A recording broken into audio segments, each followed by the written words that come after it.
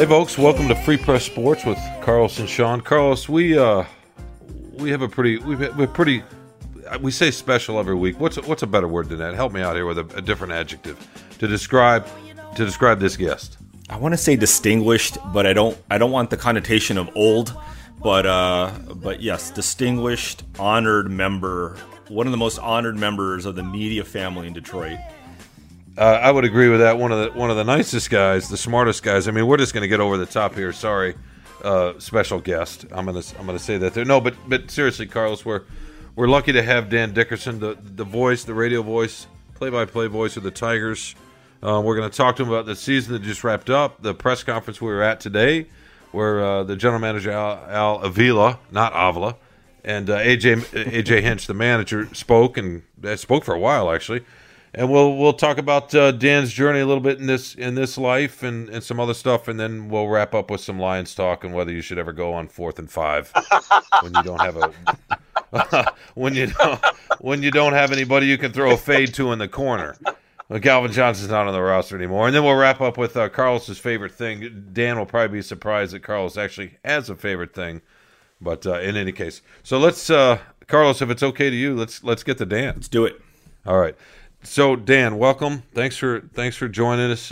I know you're driving where to East Lansing or Lansing? Yeah, heading up to Michigan State to help Lori with her Spartan Sports Report that she does every Tuesday night. I love going up and love helping out. They're great kids. Well, and for our listeners, that's Lori. Is it? Does she have your last name? I'm trying to remember. Forgive me. Yeah, Lori-Ann. Yep. Lori-Ann. And she's a professor in the journalism school up at Michigan State. Yeah. Right? Yeah, I've been there a long time now. Yeah, I've actually been in her class, which is shocking. That she would. Well, I want to know, Sean, did you learn anything in her class? Or I did. I learned that I have a lot to learn. Okay, good. How about that? So Dan, before let's just. Oh, we're not going to get you in trouble there, are we? Right there. I mean, come on now. Guy just cut in front of me and just want to let him know, hey, you kind of cut in front of me there. It's all right. Yeah. No, I like that. So even a nice guy from Michigan can lay on the horn a little bit. Well, if you're gonna make me put on my brakes by cutting over my left headlight, I can let you know. Yeah, you do. Hey, so you were at the sort of the season wrap up with AJ Hinch and Al Avila today. What did you, before we get into the season and what you thought, because you have the best view of anybody really. What do you think today of the wrap up and what they had to say? I think it's always interesting, always a good reminder hearing from both AJ and Al of how every offseason is different, how you have to be flexible, how you have to have a plan going in, but that plan is almost surely going to be blown up early on. And then you better be flexible. You better be willing to, talk to different guys. And like Al said, we're interested in probably any of those guys that you're hearing about at shortstop, for instance. And then if the price is just not right or if the market is too hot, then you go to plan B. But I guarantee you they have a plan B. I guarantee you, AJ Hinch, I've never seen a manager who has such a clear vision of what he wants to accomplish and then, how you need to add these pieces to get better for next year.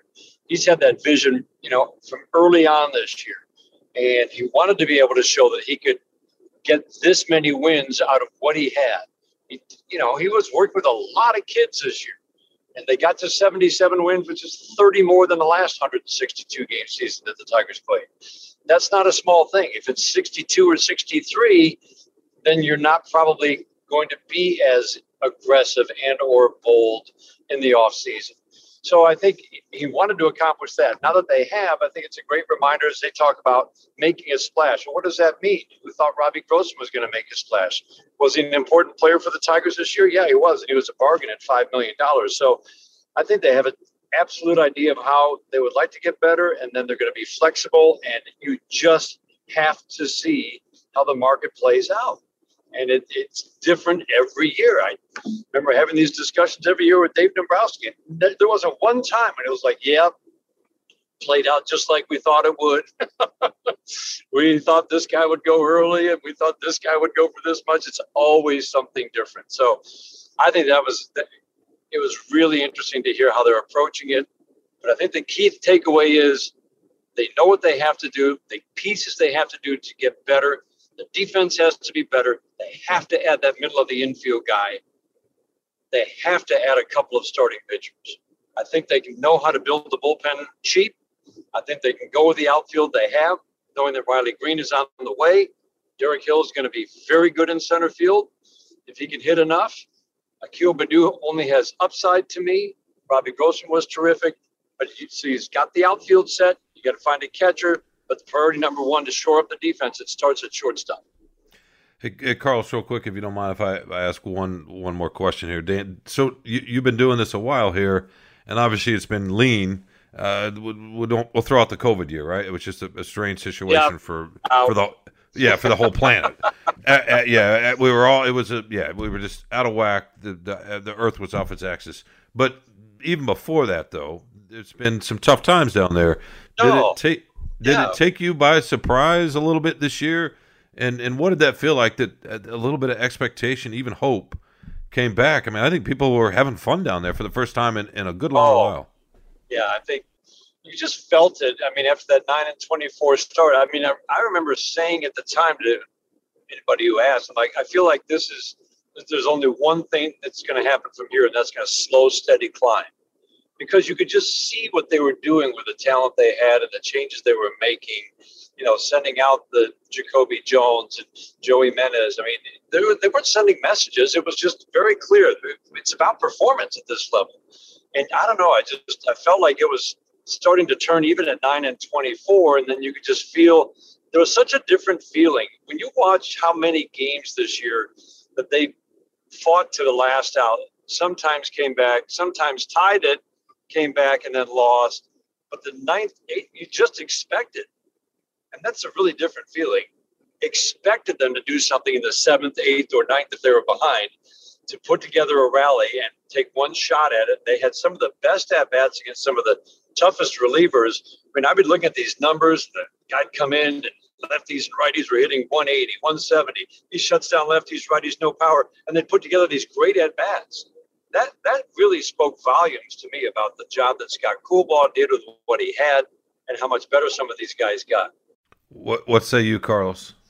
Yeah, Dan, I mean, like Sean was saying, the lean years, 162, I mean, how much easier, I guess, does it make your job, as a human, to watch better quality baseball? Because it was very compelling baseball. I mean, AJ Hinch made a point of that today, that we were fighting, we were, going on to the, up until the last at bat, and the culture, the demeanor of the team was different. I mean, does that make it easier for you to not know it's going to be over in the 5th inning and, 6 straight losses or whatever? I mean, yeah, think how few long losing streaks they had after that 9-24 start. I think their 2 longest losing streaks are right in that first 33 games. And after that, it was, I think, 4, maybe there was a 5, but I think it was 4 was the longest losing streak, which just kind of gets back to when you have that philosophy of win today and win series, and you've got enough starting pitching, you're not going to have long losing streaks. That's kind of step one. And it was a much better season to broadcast. And I love the base running and the whole idea of putting pressure on. And AJ made the point after they were averaging about a stolen base a day for a month there, and then teams realized, we have to pay attention to their guys at first base. They started to shut down, but they never stopped trying to put pressure on opposing teams with their base running. And I love that. And it was an interesting brand of baseball. This season went fast for me, and I was wondering what it'd feel like after a 60-game season. Some 162-game seasons are really long. This was not. And it's because of everything we learned every day from AJ and his staff. And, just those moments before the interview or after where he would just kind of sit and hold court if he had the time. There were some days he had to get to the hitters meeting. And then you just could get an insight into how he watches a game, how he watches a player, how he thinks about a pitcher's development.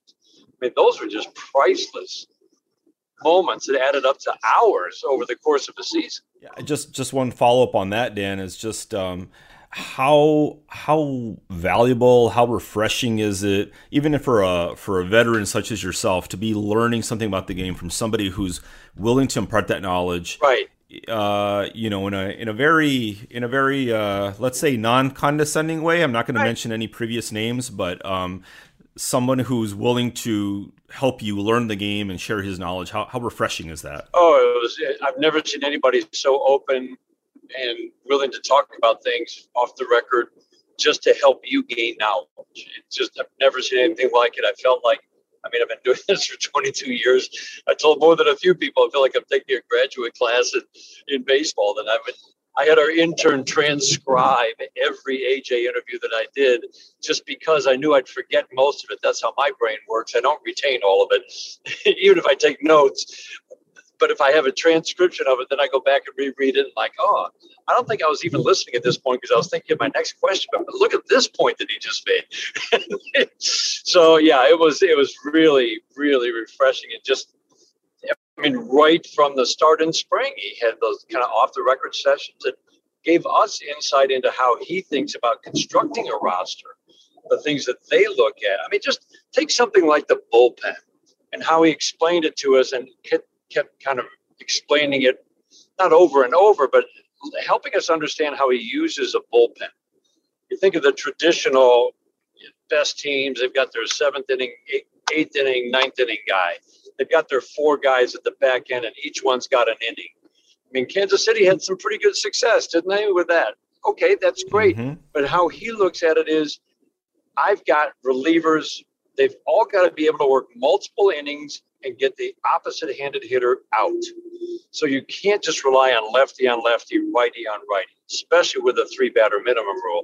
So before every series, he's talking to his relievers about, okay, we need you this series. This is a lefty-loaded lineup. You're a righty, but your stuff works against lefties best. And I've got you targeted for this part of the lineup. So going into a series, a guy knows, okay, Nelson Cruz coming up in the 8th inning, that's my time. So, and then as you understood it, so it was not just handedness, it was styles of pitching versus the style of hitter who was at the plate. And it really was interesting. So you could start to think along with A.J. Hinch, like, okay, this guy's on the mound to start the inning, but his day almost surely ends here when this guy comes up. Or at least you can take an educated guess based on past history. And that's really interesting to me. But why do you think they got so much out of the bullpen? My goodness, the bullpen was third in ERA in the second half. And they missed Cisnero and Soto for the last 3 weeks. They were getting really good innings out of Derek Holland, who, let's face it, had a tough year. They made everybody in that bullpen better. Alex Lang became a real nice piece. So anyway, that's just one example of how, they made me think differently about the game to understand how he manages the game and how he uses his guys, and always, always, always looking to put his guys in position to succeed. Well, Dan, I want to give and Carlos too, I want to give our listeners a little perspective here because you, Dan, I haven't been around the baseball like I used to. I obviously, or maybe not obviously. Obviously to you, Dan, but I was around enough, and we were on the road together a lot, and over several years, maybe more than that, when they were really good. And I always remember you with your notebooks and your ledgers, even down in Lakeland in spring training. You were just always taking notes, always writing numbers down, always studying. And I always felt like there was very few people in any ballpark that knew the game better than you did. And so for you to feel like that, as you said, 22 years into this, I think that really says something about how different. And this is coming off a stretch over the last 5-6 years where all these new terms have become in the mainstream, right? The way the numbers we use to judge baseball have changed. Exit velocities and all spin rates and all that wasn't around when we were hanging out with Leland when he was walking around in his underwear eating a plate of eggs. You know what I mean? So I just want our listeners to have an appreciation of just how, I don't want to say radical, Dan, but how different A.J. Hinch is for you who spent the last generation studying this game as well as anybody. Yeah, and using the technology for Chris Fetter. And, I'm sure when people hear the word biomechanics, their eyes start to glaze over. But you know what? That's when you realize, okay, this guy, why isn't the ball coming out of his hand like we saw even a year ago? what's going on there? And you think, well, is it his motion? Is it his arm swing? And then Chris Fetter will get down to, he goes right down the chain to the ankle. He's not pushing off the, I mean, this is just one example, not pushing off the rubber like he needs to. His foot is off the ground when it should still be pushing off.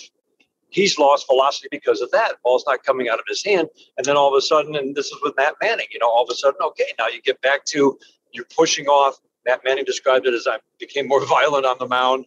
And all of a sudden, all those smooth mechanics that A.J. Hinch would, talk about, it's pretty, but we got to get him firing off the mound. But that's how they use technology. And Matt Manning, by the end of the year, that last start against Chicago was terrific. And it reminded you the stuff is there, but it's still it's a process.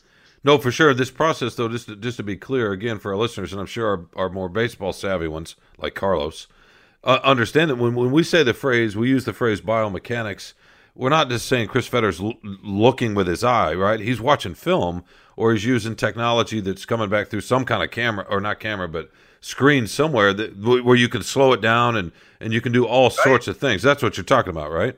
Well, it's both. He sees it too. He really does. But yeah, the Edgertronic is the slow motion, and that can be with your hand, how the ball is coming out of your hand, what your fingers are doing, what your wrist is doing. And the Edgertronic is, the 1,000 frames a second or whatever it is, ridiculous, super slow-mo. But that kind of visual feedback works for some guys. Sometimes it's the number. It's like they'll throw a pitch, they'll look at the number, they realize it's okay, and they don't, they're not reacting after every pitch, but over the course of 4 or 5 pitches, okay, this is the efficiency we're seeing, this is the spin we're seeing, why don't we try this?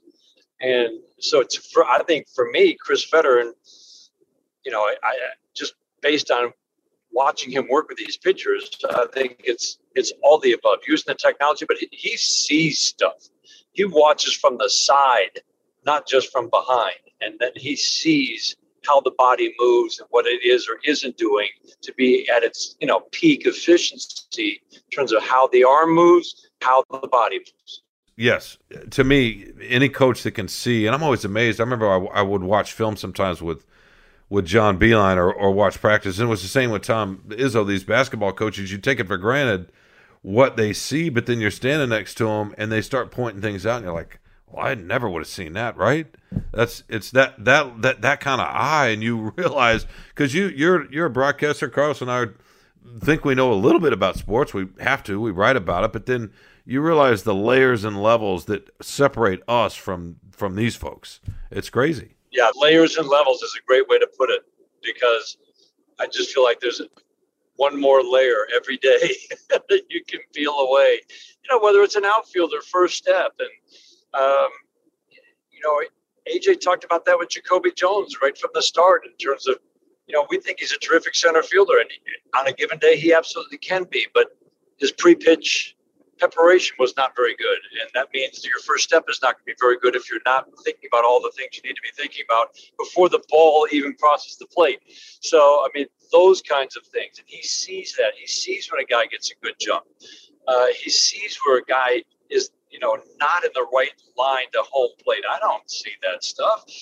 We had guys kind of drifting around second base some days. Well, he never missed it, but it trained us to start to look for, there was nobody lined up to throw home on that play, so then that starts a conversation with the coach the next day.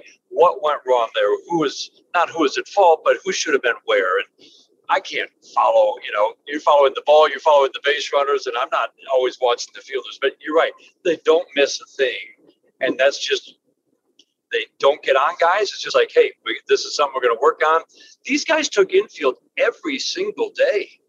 I mean, except for, the occasional Sunday maybe, but no other team does that. And it's never punishment. It's just like, we got to work. This is how we're going to work. And when we're good and we're better defensively, this is how we're going to work. Carlos and I have talked about this, Dan. Do you like all of this? Do you like where the sport's at right now? The evolution, because you hear some complaints out there that it's become too robotic, or all the technology, all the numbers. I mean, what do you think of where the sport's at and how we look at it? Yeah, I mean, I hear that, but the complaint kind of puzzles me. I would say the one valid complaint, or at least the thing that everybody is, I think the Tigers and many others are trying to balance. Let's talk about outfield instincts or even infield instincts, but especially outfield. They've got very precise positioning charts that George Lombard, a system that he brought with him from LA, that is not just left and right, but it's how far in and how far back per hitter, based on the pitcher he's facing. I mean, every time you see a pitching change, what did you see? You saw a kid from the dugout run out with new laminated cards. And now for some, that may be just a little bit too much. But what the Tigers are always balancing, in other words, you become a slave to the card. They always want to make sure you're not.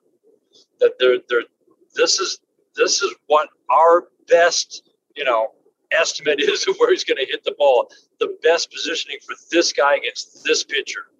But your obligation is to make sure you're watching the ball cross home plate and you're watching the swing. And that if you feel that this guy's missing his target, or he's going outside, and this guy is absolutely can't pull that ball, cheat a little bit more to the left and go against the card, that's fine. As long as you can tell me why you did it. So that the whole balancing of not being a slave to the card versus the instincts that you have to develop, I get that debate. And believe me, they're very well aware of that. On the flip side, talking about players turning into robots, I just see this staff using all the technology to give the players the best chance to succeed. I mean, they're not a robot, but you're giving them now the tools by putting them against this part of the lineup, by putting them in this part of the game to succeed against these guys. And Alex Lang goes from really struggling to throw strikes to having the confidence to throw strikes, because you put him in 3 games in a row where he faced the bottom third of the order and he buried them. And now the confidence is growing. Now I'm going to throw that change up a little bit more. Well, that's because they've really worked on it. But again, that's all kind of numbers based and styles based and scouting. It's a lot of information that the coaches are distilling. So to me, it's not turning them into robots by any stretch. It's allowing them to succeed and grow the confidence for some of these young kids. And all of a sudden, Alex Lang goes from an unusable piece to absolutely being a guy who's very intriguing for 2022. Yeah, and Dan, I think George Lombard might have had to paste a few more of those positioning cards up that Yasiel Puig may have torn up in right field with the Dodgers, but he should have enough left over, right, to hand out these days. So let me ask you this: how do you Carlos is a I think they got played.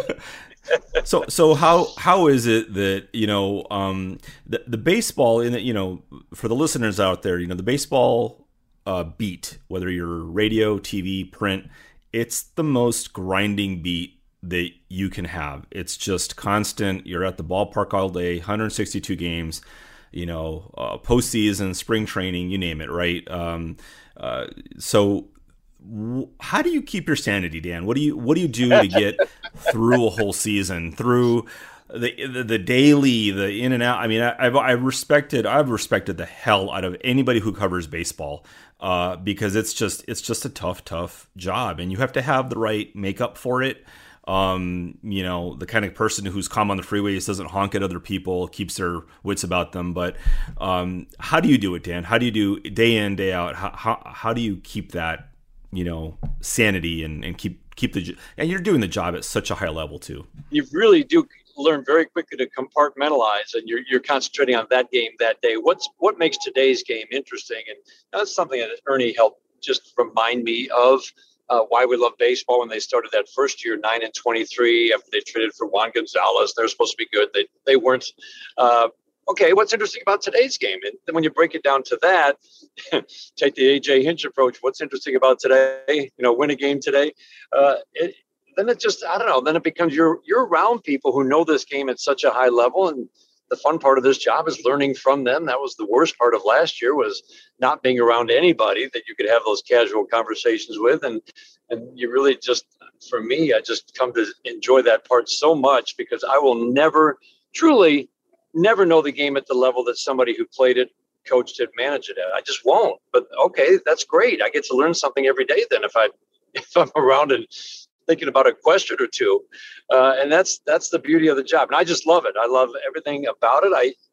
I get energized I was really energized with like the Tampa series in September, 2 series against the Rays. Like I felt like this almost feels like a playoff series because we're not going to the playoffs, but this is about as good as it's going to get in terms of let's see how we do against the best team in the American League. They took 4 out of 7, and those were really good games. It raised our level of play. So I don't know. I've just come to love the game so much, and the day-to-day, you continue to try to call the quote-unquote perfect game. That'll never happen, but that can be a goal every day. Every game's different, and you try just your best to describe it as well as possible, and that daily challenge alone makes this job interesting. Hey, Dan, you mentioned Ernie Harwell, and I'd like to few people succeed in sports. I mean, it's awfully tough to follow a legend, no matter whether you're on the field or in a broadcast booth or, heck, me trying to follow Carlos, right? That's just not. That's a very difficult thing to do. And I want to talk to you about Harwell and getting into this business and your broadcasting style, and we can also talk real quickly about your sense of how good this team can be next year. But we need to take a quick break. Can you stick around and join us for the second section here? Absolutely. Okay. We're going to take a quick break, and we'll be right back. My name's Kerry Jr. II. I'm a podcast producer and reporter with the Detroit Free Press, and now the host of Freep's new weekly podcast, On the Line. Our job is to understand the issues and the people that the issues affect in our state and region and tell the news. I want Detroiters, I want Michiganders, I want Metro Detroiters to hear themselves and maybe get a sense of peace in this podcast. Maybe not in the topics we're covering, but in the sense that we're the Detroit Free Press. And you can come here to know what's happening and trust that we're going to tell the truth, give you the facts, and do it authentically. We're going to give you the voices that are in those areas, whether it be in Owasso, or whether it be in Petoskey, or whether it be in Birmingham, Warren, Grosse Pointe, Southwest Detroit. We're going to give you what it sounds like to be there. So every Friday in your feed, wherever you get your podcast, when you press play, we want this podcast to sound like home. We want it to sound like Michigan. We want it to sound like Detroit. And I think that's all I got. So let the journey begin. All right, folks, welcome back to Free Press Sports with Carlos and Sean. Carlos, I got it right that time on the second reference. I never do. I always mess that up. That's so impressive, Sean. I hope you're proud of it. I think it's the pressure of having one of the great broadcasters in this country, and it's true. No, Dan, seriously, Carlos and I were talking about this after we saw you earlier at Comerica Park. I don't know that there's a better play-by-play guy in any market in anywhere, and probably in any sport. The city was lucky to get you, and the fact that you followed Ernie Harwell, that's not so easy to do. Can you tell us what that was like when you started to realize this was going to happen? Yeah, it took a while. Thanks for the nice words. It did take a while. Remember, he announced in 2002 spring training that this would be his last year. So the speculation's going all season long about who's going to take his spot. Who's going to replace Ernie. I always say follow Ernie. Nobody replaces Ernie.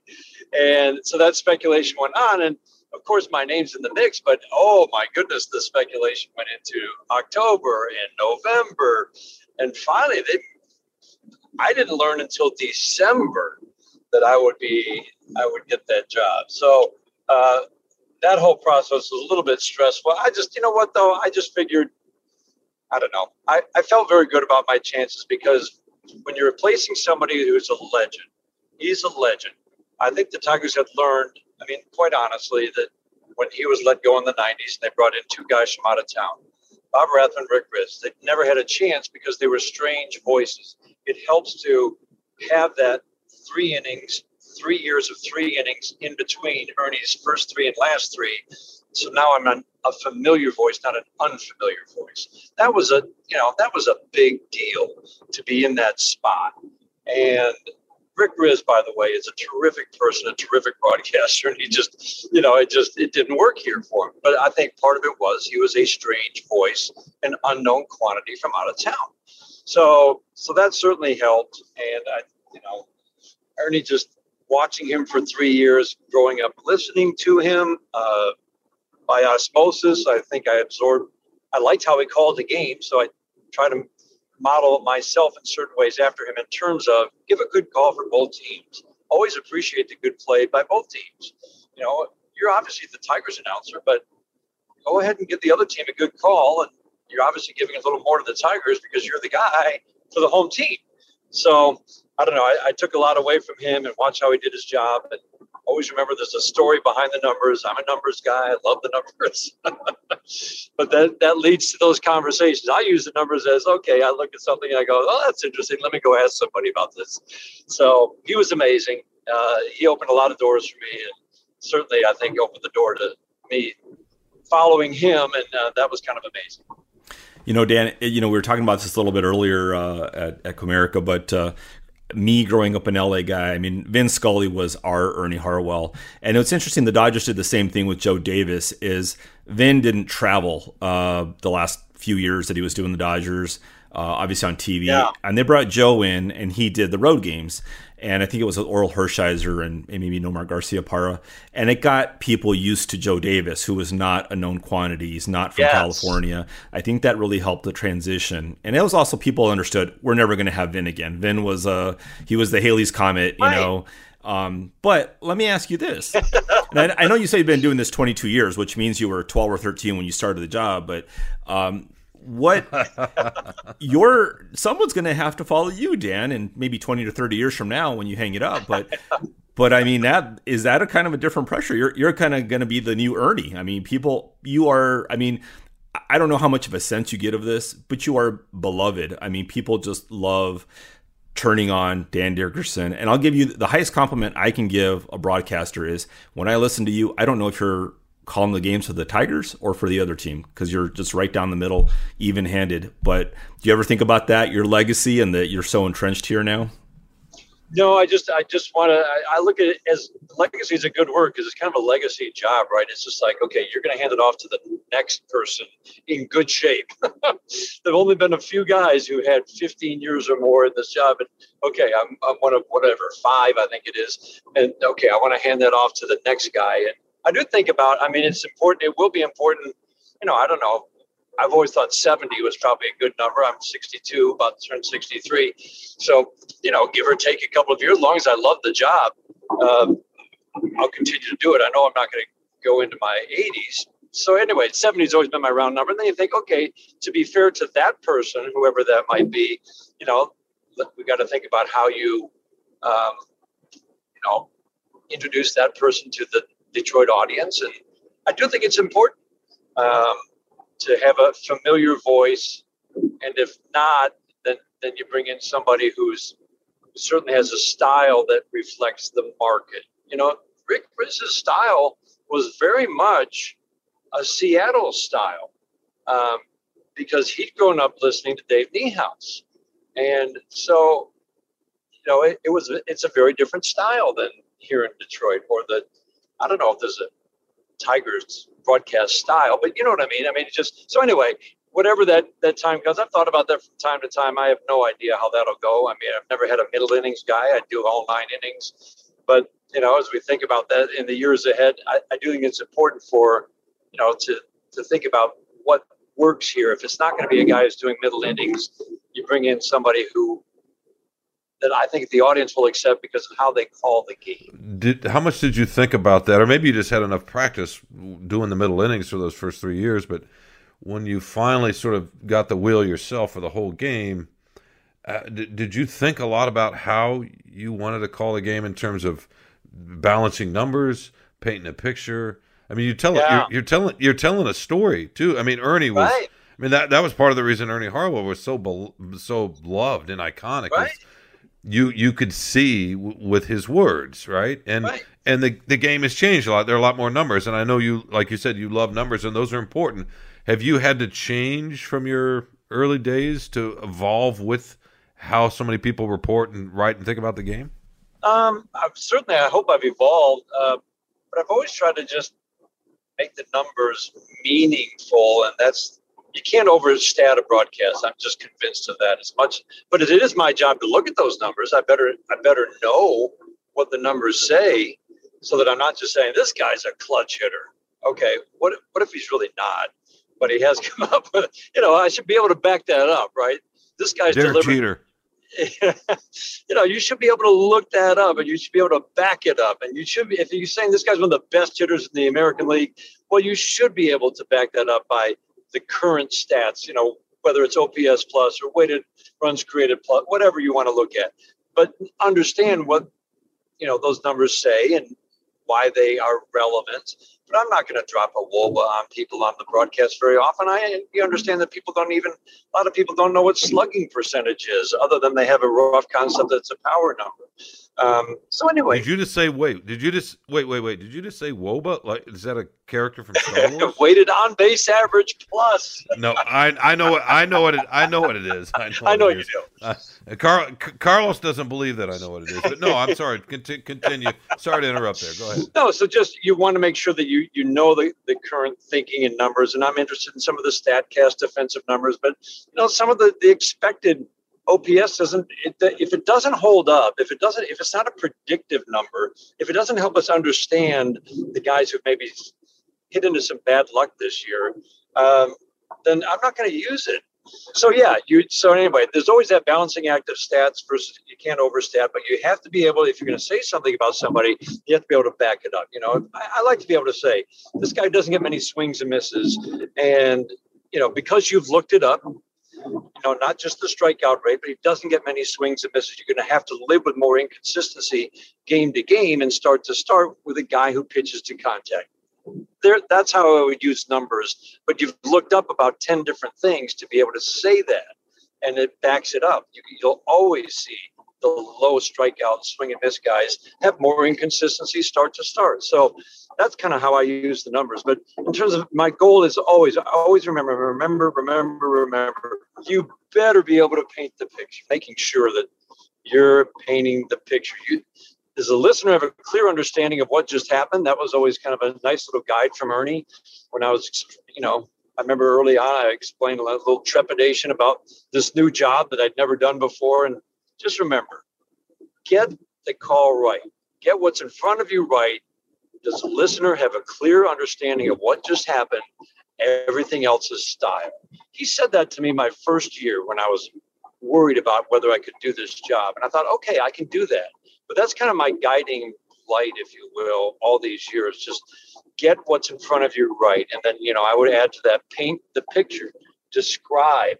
And I'm constantly tweaking, how I describe a pitcher's motion or how I describe a batter's stance, or trying, because you think about it, there's 100 different stances out there, right? So you're trying to really, all right, how do I make this stance different than that stance, which really was quite similar, by using different adjectives, whatever it might be. So that's the constant challenge. And that's why I always talk about, I would love to call the perfect game.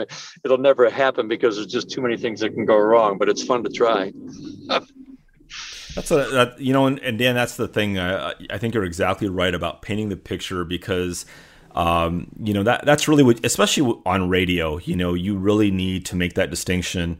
And I think it really comes through, because if you're just talking, years ago when the Dodgers used to simulcast their games, radio and TV, they had another guy who did the middle innings for Vin, Ross Porter, and he was a stat guy. He loved the stats. Yeah. And my dad, sometimes we'd be driving around, he'd say, well, Ross is on, he'd maybe switch the radio to something else. It was a little bit too stat heavy. And, but Vin was like your grandfather or your uncle telling you the story of the Dodgers versus the Padres today, and that's what I feel what you do really well is you're not overburdening us. And if it's someone walks to the plate and they're 0 for 12, okay, we need to know that, launch angle, spin rate, all that stuff. I'm not so sure. And, but it's so much appreciated, for someone like Ernie said, it's all style. Tell us, describe it, paint a picture. You just do it so artfully. I appreciate that. I do, because I really like, I like hearing that. Just that, because I do want to do that well, and it's a different medium than TV. It just is. It was fun to work with Dan Petrie and Craig Monroe this year. Most of their experience has been in TV, and for them to learn how to jump in and jump out, and they understood the differences, and it's very different, and they can't talk over pitches. But once they realized that, I thought they both did a terrific job. But that's why there's two very different styles when you're talking about radio versus television. And that's why I love radio. That's why I will never change over to TV. People have asked me through the years no, because I like the challenge of radio. Dan, you've been with Jim Price for what, almost the whole time, right? On and off? The whole time, all 22 years. And you guys have a nice chemistry, and I know you joke around each other. Obviously, he played for the Tigers, and so that's a different perspective. But how have you developed the chemistry you have with him? Because people poke at him sometimes. It was right, and most of it's good natured. But how have you kind of come to be who you two are over this time? Well, I just think that does take a little time to develop, and we'd worked together for 3 years, and I got the number one job, and then he did a couple of innings, and then he was, then it was just strictly color, and you learn quickly. You can joke with him. He understands the batter pitcher matchup. He understands movement, and that's something that it took me a while to learn. You have to watch a few, 100,000 pitches to really, then you realize, that fastball, which was the same as the 95 mile an hour fastball we just saw a moment ago, this one had life. And you just have to see a few thousand pitches to recognize the difference between a fastball that's quite hittable today and one that's got life and getting swings and misses, judging on what you're seeing on your monitor and what you're seeing with the swings of the guy at home plate. So I think, and he's got a really good understanding of that. And I think he's helped me, watch the game that way. And he can analyze the game that way. And he sees things. And that's why it's always important to have the ex-player in the broadcast booth. So Dan, for anybody listening out here who's interested in sports media, and I know you mentioned you're not going to go into TV. It's a different thing. Sean and I are not going into TV because we have Faces for Radio, and not even Faces for Radio. We have Faces for Podcasts, so it's even worse than that. But and we have voices, for newspapers. Yeah, exactly. Yeah. But if any of the young listeners out there who's thinking about being the next Dan Dickerson, wanting to get into radio broadcasting, what's some of your advice to them? I would get the advice, go, call a game off TV. I could never do that. Now think of the technology when I got that advice. That was 1980s TV. I do think, and I teach a class up here at Michigan State some winters, a 6-week broadcast I call Play-by-Play 101. But I think with the new technology, you can, and we've actually got a thing up here that we've got games that Big Ten U records where because it's hard to call it off a silent TV. That's my opinion. And you can't call it over the announcers. So it's one of the two, and neither is a great choice. But we've got some games up here with just the crowd noise. And so that's a great teaching tool. Okay, so the vast audience doesn't have that. But that's a great reminder that you can call a game. You can practice by calling a game off TV. The monitors are so good. The TVs are so good right now that you can absolutely do that. They really weren't back in the day. And I think we found last year, artificial crowd noise was better than nothing. As much as it was not great, it was better than nothing. So, okay, get some generic crowd noise. You can't get the roar of the crowd for the big plays, but that is not a bad way to practice. And the only way to get better is to practice. And then, for students up here or for students who might be in high school, if nobody's calling your baseball games in the spring, and I'll bet nobody is, go practice. Hey, ask if you can just sit there and practice. Or better yet, almost everybody likes streaming. See if you can stream some baseball broadcasts. Guaranteed there's a sport out there that is not being called by your high school. A lot of high schools have broadcast programs by their, a streaming service or whatever it might be. Look for those opportunities. See if there's something in the budget at your high school where you can go call a game. There is just no better way to practice than being at the venue. Second best, I think now you can do it off TV. Spend a half an hour preparing. College basketball is a great way to start because you can be very basic and then you can develop your layers of description is how I describe it to the students. So it's when you're first calling it, get the ball across midcourt, get it from Smith to Jones to Johnson in the basket. Then he brings it across midcourt with the right-handed dribble, calling the signals with the right hand. Bounce pass, you know what I mean? You can just keep adding the layers of description. But But that's why college basketball is a great sport, because when it's fast, you realize, oh boy, I got to keep up here and learn how to go back and maybe describe that dunk that we just saw. But I got to get the ball in the basket first, because you don't want to be trailing the crowd noise. So little things like that, but always look for those opportunities to practice. And I would start in high school. And if you're in college and you're interested in that, let's say your college radio station already has people that are, calling games. Go to some local high schools and just say, hey, would you mind if I set up here and practice? And it sounds silly, but I'm telling you, if you're at the game and you've got some recording equipment, basic as can be, a microphone, a small mixer, or just a microphone that goes into your phone and a headset. And you'd be surprised at what kind of a tape you can get, first of all, but also how the crowd's always going to energize you. It doesn't matter if it's 12 people or 1,200 at a high school game. They're going to energize you, and you're going to feel the game. I don't know how else to describe it. You're going to feel the game, and it's a great way to practice. But the reps are the only way to do it. But the thing is, you'll discover very quickly, and that's why I recommend going instead of just calling it off a monitor. Monitor's second. But if you go, you'll discover very quickly whether, yeah, I like this. I guarantee you, even if it's just practice and there isn't a soul listening, you will come to love it. Or not, or you'll say, you know what, this isn't for me. I'd rather do reporting, whatever it might be. But you'll find out very quickly, and it's very addictive. So I'll warn you, if you get started, be careful. You'll get hooked. Well, that's what Carlos and I are finding out here with the podcast. That's great advice, Dan. And by the way, Carlos, did you see what Dan did there? He brought in basketball because he's really a closet basketball announcer.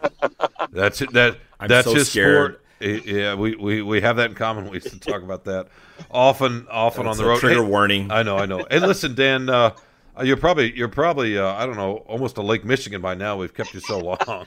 You know what? I've enjoyed it. He's in his hovercraft. I'm driving through campus right now, and there's nothing better than a fall afternoon on a campus, is there? No, there's not. I'm going to be in Lincoln this weekend, actually, for Michigan, Nebraska. And you're right. Those kind of Saturdays, the leaves start to change a little bit. Yeah. It's and later in this month they start to fall, and you're kind of scuffling through the leaves, and they're a little wet. No, it's a great scene. Carlos wouldn't like that because that's too bucolic and too pretty for him. But no, seriously, thank you so much. I'll be on a putt-putt course. Yeah, he'll be on a putt-putt course. No, thanks, Dan. Thanks for giving us all this time and joining us today on your drive up there to lovely Michigan State. Great way to spend the time. Yeah, hopefully we can have you back in the spring, and we'll talk a little bit more about the upcoming season and what you think the chances of this team of making the playoffs, because Carlos thinks they have to make the playoffs, or Chris Hellich needs to sell the team. Yeah. I mean, he's harsh like that. A slight overstatement. Yeah, no, I'm kidding. But no, in all seriousness, Dan, Thanks again for having us, and hopefully we will run into you down the road soon. I'm going to say, by the way, I kick the field goal when you're done set up a little bit later on. Oh, yeah, I know. Oh, I know. It's crazy. That's the one thing that brings us all together. I was at a media press conference for the Pistons for their media day last week, and Troy Weaver, the general manager, held his press conference. We're done. He starts to stand up, and he looks out and he said, "Are we off the record? Is there all the recording devices shut down?" Everybody says yes. He looks out and he says, "Did anybody see the Lions game?" He starts shaking his head, and then he walked off. Sports, they bring us together. I know. Well, say hi to Lori for us, and we will talk to you soon, Dan. All right, guys. Enjoyed the conversation. Thanks for the nice words. Have a good one. You too. Bye. That was the great Dan Dickerson, everyone. We are going to come back. I think we have a tiny bit of time to talk about those fourth down plays, and we'll get to the favorite thing after this short break. Hello. I'm Phil Friend, the host and producer of Spartan Speak, a podcast collaboration between the Detroit Free Press and Lansing State Journal focusing on Michigan State sports.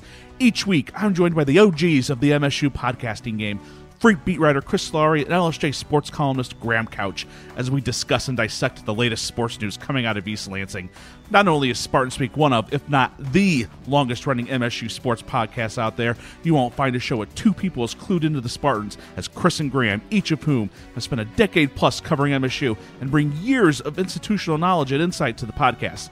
And once in a while, they'll let me throw out a take as well. along with discussing the latest news. We'll break down the Spartans' last game on the hardwood and the gridiron. What went right? What went wrong? Jet sweep. Again? For both Mel Tucker and Tom Izzo, get you ready for the next game, make predictions, and so much more. We can also guarantee at least one reference to Kalamazoo every podcast. So if you haven't already, download, subscribe, and listen to Spartan Speak on Apple Podcasts, Spotify, Google Podcasts, or on your podcast app of choice. You ready, Carlos? I am. Okay, now we get to talk to each other. Ugh. No, it's my favorite part, actually. Hey, folks. Welcome back to Free Press Sports with Carlos and Sean. I don't think I said this at the top of the show. I hope it's obvious through my monotonous mumble, but I am Sean Windsor, and you are, well, not you, but you, Carlos Menares. What do you do, Carlos, for the Free Press? You do what you want, don't you? I do whatever I want. I bring you coffee and donuts, whatever your heart desires, Sean. I'm there for you. Well, my heart doesn't desire donuts, and if it's coffee, it's got to be decaf. Because as you know me, I have so much energy, I bounce off the walls. So I'm not laconic or anything like that at all. And a little caffeine does not do my body any good. No, seriously, that was another great conversation, Carlos. That was really fun having Dan Dickerson in on the day that the Tigers actually kind of wrapped up their season. Well, no, a day after, right? 2 days after. I'm confused. Sorry. Well, there's nothing new about that, but yeah, Dan's just great. I mean, he's just one of these, almost walking encyclopedic type people, and like we just talked to him. I mean, he just has such a thirst, and for the game, and he's so invested, and it's always invigorating to me to talk to somebody like that who loves their job, who doesn't get tired of it, because in this business, it can be a grind. So I always love seeing Dan. He's always smiling. He's always up. He's never moping. Opposite of you and me, Sean. So it's always great to see Dan. No, he hides his melancholy well, right? And whatever frustration he may be, like anybody having about the world, no, he hides it well. And again, and we talked about this a little bit, but Carlos, following somebody like Ernie Hartwell, right? Oh my God. Anytime you follow somebody who's iconic at what they do, or sort of legendary, and we probably toss that word around too much these days, but I think it's an appropriate one for Ernie Hartwell, and Dan's not gonna reach that sort of romantic status because our culture's different, and baseball's place in it is different, and it's a different era, and Ernie Hartwell called the Tigers games when baseball was the king, right? When baseball was the sport, before the NFL took over, when radio was the principal medium. And so there's no way to match kind of that. But for what we have right now, the technology, the where baseball is in our culture, boy, it's hard to imagine anybody better following Hartwell. Oh yeah, and it's just one of these, and Ernie had, he had the southern, drawl, and he did. These guys, you and I grew up, listening to him and Vin, and before our time a little bit, Red Barber and Mel Allen and all these. I mean, these are just giants of the industry, and kind of all around the same time. And like you said, baseball was king, and it's just so hard and to lose people like Ernie. And Ernie was, I'm sure people in Detroit know this, but he was just one of the most generous, lovely humans you would ever meet, on top of it. So it's really nice that someone as thoroughly decent and likable and a good human like Ernie was followed equally by someone as likable and nice and decent of a human like Dan Dickerson. And I think, Sean, there's a lot of kids now, right? Your kids maybe even, they more grew up probably with Dan than they did with Ernie. And in another 10 years or so, it's going to be hard to follow Dan. It is, and it's hard to follow, this nice, positive, optimistic talk about Tigers and Dan Dickerson's fabulous play-by-play with, the bane of southeastern Michigan's existence. I mean, right? I mean, the source of all this pain. I mean, come on, man. Okay, let's. We don't want to recap the whole game. We're moving forward. The Lions lost to the Bears in Chicago. You and I were both there at Soldier Field. But let's look forward a little bit. Do you go for it on 4th and 5 inside the red zone when the three previous plays have gained you absolutely nothing, and you don't really have anybody to throw a fade to. Calvin Johnson's not on that roster. No, and I've always said this. This is one of the few things I truly believe in football. And you don't chase points in the first half. They were only down 14-0. Keep with it. Don't pass up points just for all this talk of, chest pounding aggressiveness and whatever. Keep yourself in the game as long as you can. And the other thing is, know your opponent. You're not playing the Chiefs or the Rams. You don't have to score 40 points probably in this game. You just have to keep pace. So as good as it might feel to get that touchdown, or even if you don't, and then or the defense is going to make a stand, which they did, don't do it. Just don't overcomplicate it. Just get the 3 points and move on. Keep pace. Keep it moving. Well, okay. And what about you? What do you think? I didn't love it at the time, the 4th and 5, but it had more to do with what they'd done the 3 previous plays. It just felt like they didn't have a play, at least at that spot. There's momentum and flow and all that, and even though they'd moved the ball, they weirdly didn't have any flow right there. So I thought, take the field goal. It's early. The last one, the 4th and 1, when they were down by 10, I didn't mind them going for it. I know Campbell and even Jared Goff, the quarterback, Dan Campbell, the head coach, talked about maybe would have wanted to huddle, settle down a little bit, but they gambled that they were, kind of going in no huddle and flowing there, so they did have a flow. But then it was a little bit too chaotic, and Goff just missed the out pass on the 4th and 1. But I didn't mind that one at all. Did you? I didn't like it either, because that's another situation where, the game's over. You don't get it, and the game's over. And you kick a field goal, which you're going to need anyway. Then you kick an onside kick, and maybe you recover, and you get a touchdown. But you miss that, and I understand that, they were in the 2-minute offense. Everything is kind of going fast. But that's the whole point, too, of this coaching staff with Campbell and the rest of them, is they're not experienced enough. He's basically a rookie head coach. They're not experienced enough in those hectic moments to be the voice of reason and calm things down. And hey, let's take a time out here. Let's huddle up, whatever it is. Let's think about what we're doing here. And like you said, if they had huddled up and come up with a better play, maybe that works out. That's a different situation. We have time to think. What do we want to do here? What's our option? But I say don't take you're not much of a golfer, Sean. I know that. I am. I'm terrible. And in golf, we just had the Ryder Cup. You're terrible, and I'm not much better, actually, but I've played a lot of match play in my day, and one of the things, the basic concepts in match play is don't take yourself out of the hole. Don't do something you don't have to do. Don't go for a hero shot. Don't try to chip it 2 feet when you can lay up or whatever it is. Don't do something that gives somebody else the advantage through your own dumb actions. Keep yourself in the game as long as possible. So I would have preferred a field goal there, and give yourself a chance, because they needed a touchdown anyway. So I didn't have as much of a problem with that one as the one in the first half, but still, don't take yourself out of the game. Well, the math, the analytics and math say go for it, especially in the 4th and 1, and maybe they do for 4th and 5. I haven't studied those. To me, that was just more of a feeling in the moment. But look, we're going to be able to do this every week. I'm afraid. I mean, maybe not. I don't know. They find a win here or there, Carlos. But I don't even know. I just, and I wrote this after the game, and I'm sure you didn't read it, and I don't blame you. But I really feel like he can learn the math. He can get a feel for when to go and in a play calling. You and I talked about this yesterday. We talked about this for a while. We're waiting, and you were taking a Cadillac SUV drive back from Chicago. That the bigger charge is to how to keep this team from going numb, right? It was a word Jared Goff used. I think Dan Campbell used it, right? Because they know they're going to lose a lot. So how do you keep them invested and getting better? I mean, guys are playing for contracts and stuff like that. But to me, that's going to be his biggest challenge moving forward, showing development and all that sort of thing.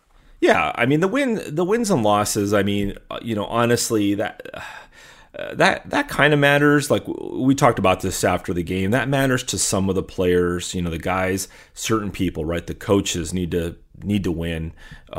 Jared Goff needs to win. Quintez Cephas does not need to win. He just needs to show improvement here and there, up a little bit more steady progression. And I think this is a team that's, it's fairly young, it's growing.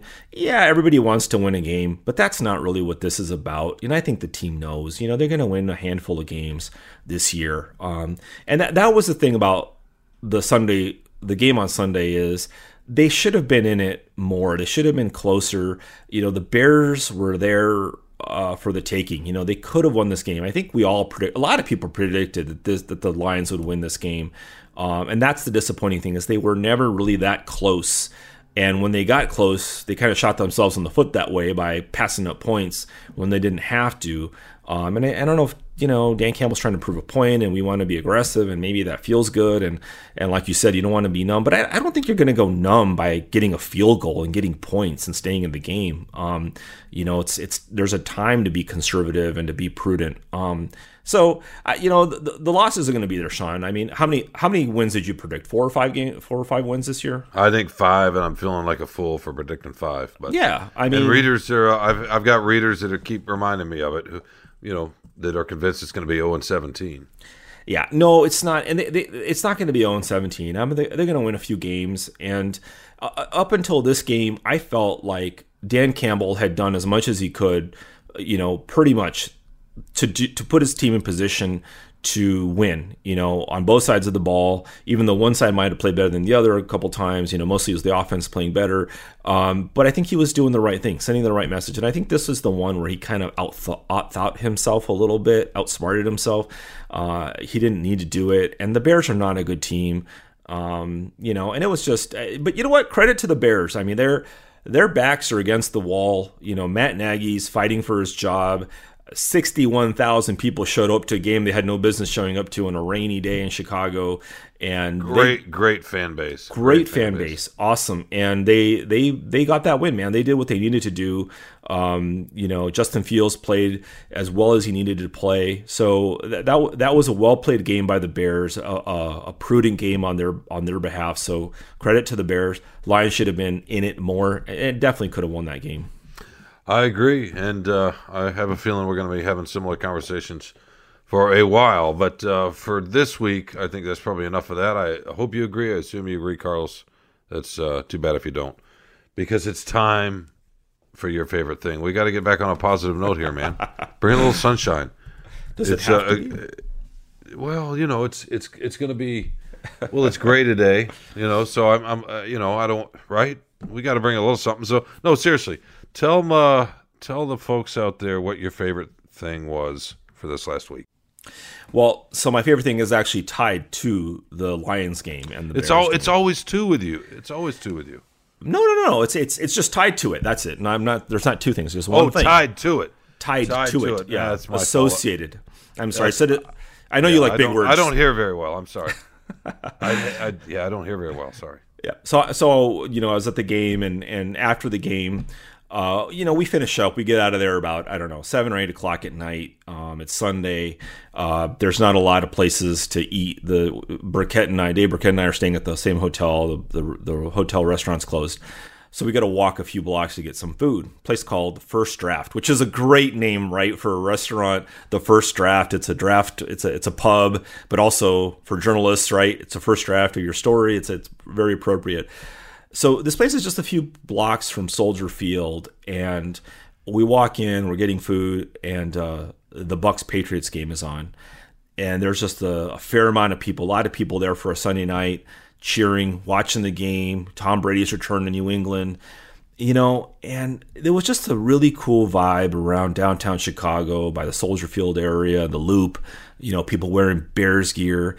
And because we cover games in Detroit, when we're home for games, we cover the game, Sean, and when we're tired, and we just go home, and that's it. We don't hang around downtown or anything like that, unless there's a fellow journalist, a friend visiting, we might hang out with them, but it doesn't happen that often.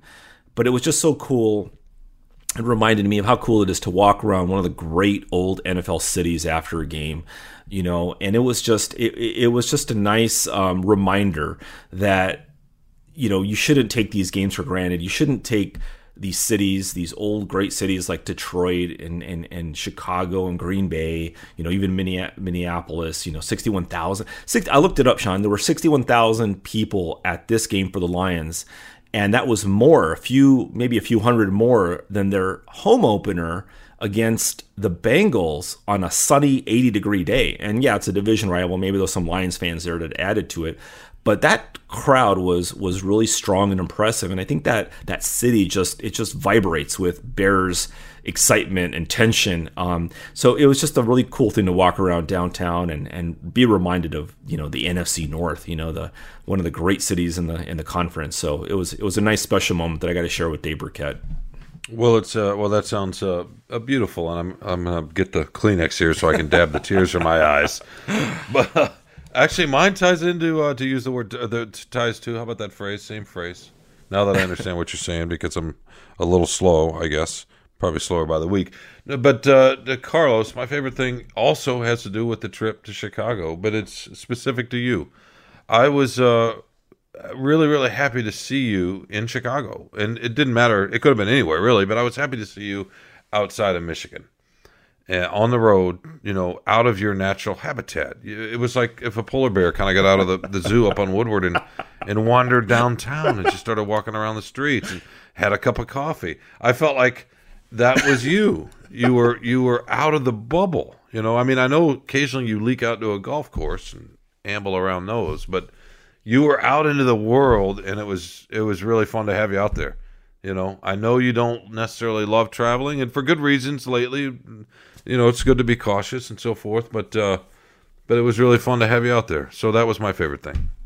Well, I was able to cut the ankle bracelet off, and I was able to escape for a few hours. So yes, yes. Yeah, no, it was fun, Sean, and I think also mostly you liked it because that was your IT support, feeding you quotes and helping you get on the internet and telling you where the food was. I was basically like a little wind-up monkey with a hat on, helping you get your stuff that you needed in the press box, right? Well, you actually did. Yeah, you remembered a quote from from Dan Campbell's introductory press conference, which kind of tied into with what I was doing. So I owe you one for that, for sure. And then you sent it to me. You emailed it to me, and I know that took 5-6 seconds. So that was a huge sacrifice, and I'm grateful that you sent it to. No, in all seriousness, the fact that you were able to recall that out of your memory, that was great. And I don't recall you getting me anything to eat, though. I guess we could work on that for next time. We can, and we have to admit to our audience, they may hate us for this, but you and I both got hot dogs at halftime, and we put mustard and ketchup on them, right? We did, and if they would have had onion, I would have put a little chopped onion on it. They didn't have it. It's sort of the COVID rule, I guess. In stadiums, you don't have that sort of thing, at least up in press boxes. Not that we're complaining. We're there. We're watching a game. It's a kind of a fun way to make a living. But yes, we did put ketchup. Clint Eastwood probably would not approve, but you know what? That's okay. Clint Eastwood doesn't get to dictate everything anymore, does he? That was in Dirty Harry, right? I think it was Dirty Harry. Either that or one of the follow-ups, Magnum. No, it wasn't a Magnum one. I don't remember which one it was, but I think it was. They were all the I could be wrong. Maybe maybe. Exactly. Sudden Impact. Somebody out there a lot smarter than us. Sudden Impact. Yeah, all those 80s and 90s names. Well, Dirty Harry was in the 70s, I think, late 70s. It was. Anyway, we don't want to get off that road. Maybe we'll break all that down at a later podcast. But Carlos, once again, it was a pleasure. It was fun having an hour or so to speak with you, where you were actually being sincere and nice to me and kind to me, or pretending to be. I'm really grateful for that. Don't expect it next week. Well, that's our show for this week. Thanks for listening and taking your time out of your busy schedule. I assume most of you are busy, probably busier than Carlos and I are, to listen to us. Our producer, as always, is Tad Davis. Our executive producers are Kirk and Crawford and Anjanette Delgado. They're also executive editors. I'm not sure which one they like more, Tad. Maybe you can clarify that for me for next week so we don't get in trouble. And, of course, the big guy, Peter Botti, who's the executive editor of the Free Press and makes this all possible. If you like the show, leave a rating, subscribe, or share it. It really helps new listeners find us. We will see you next week.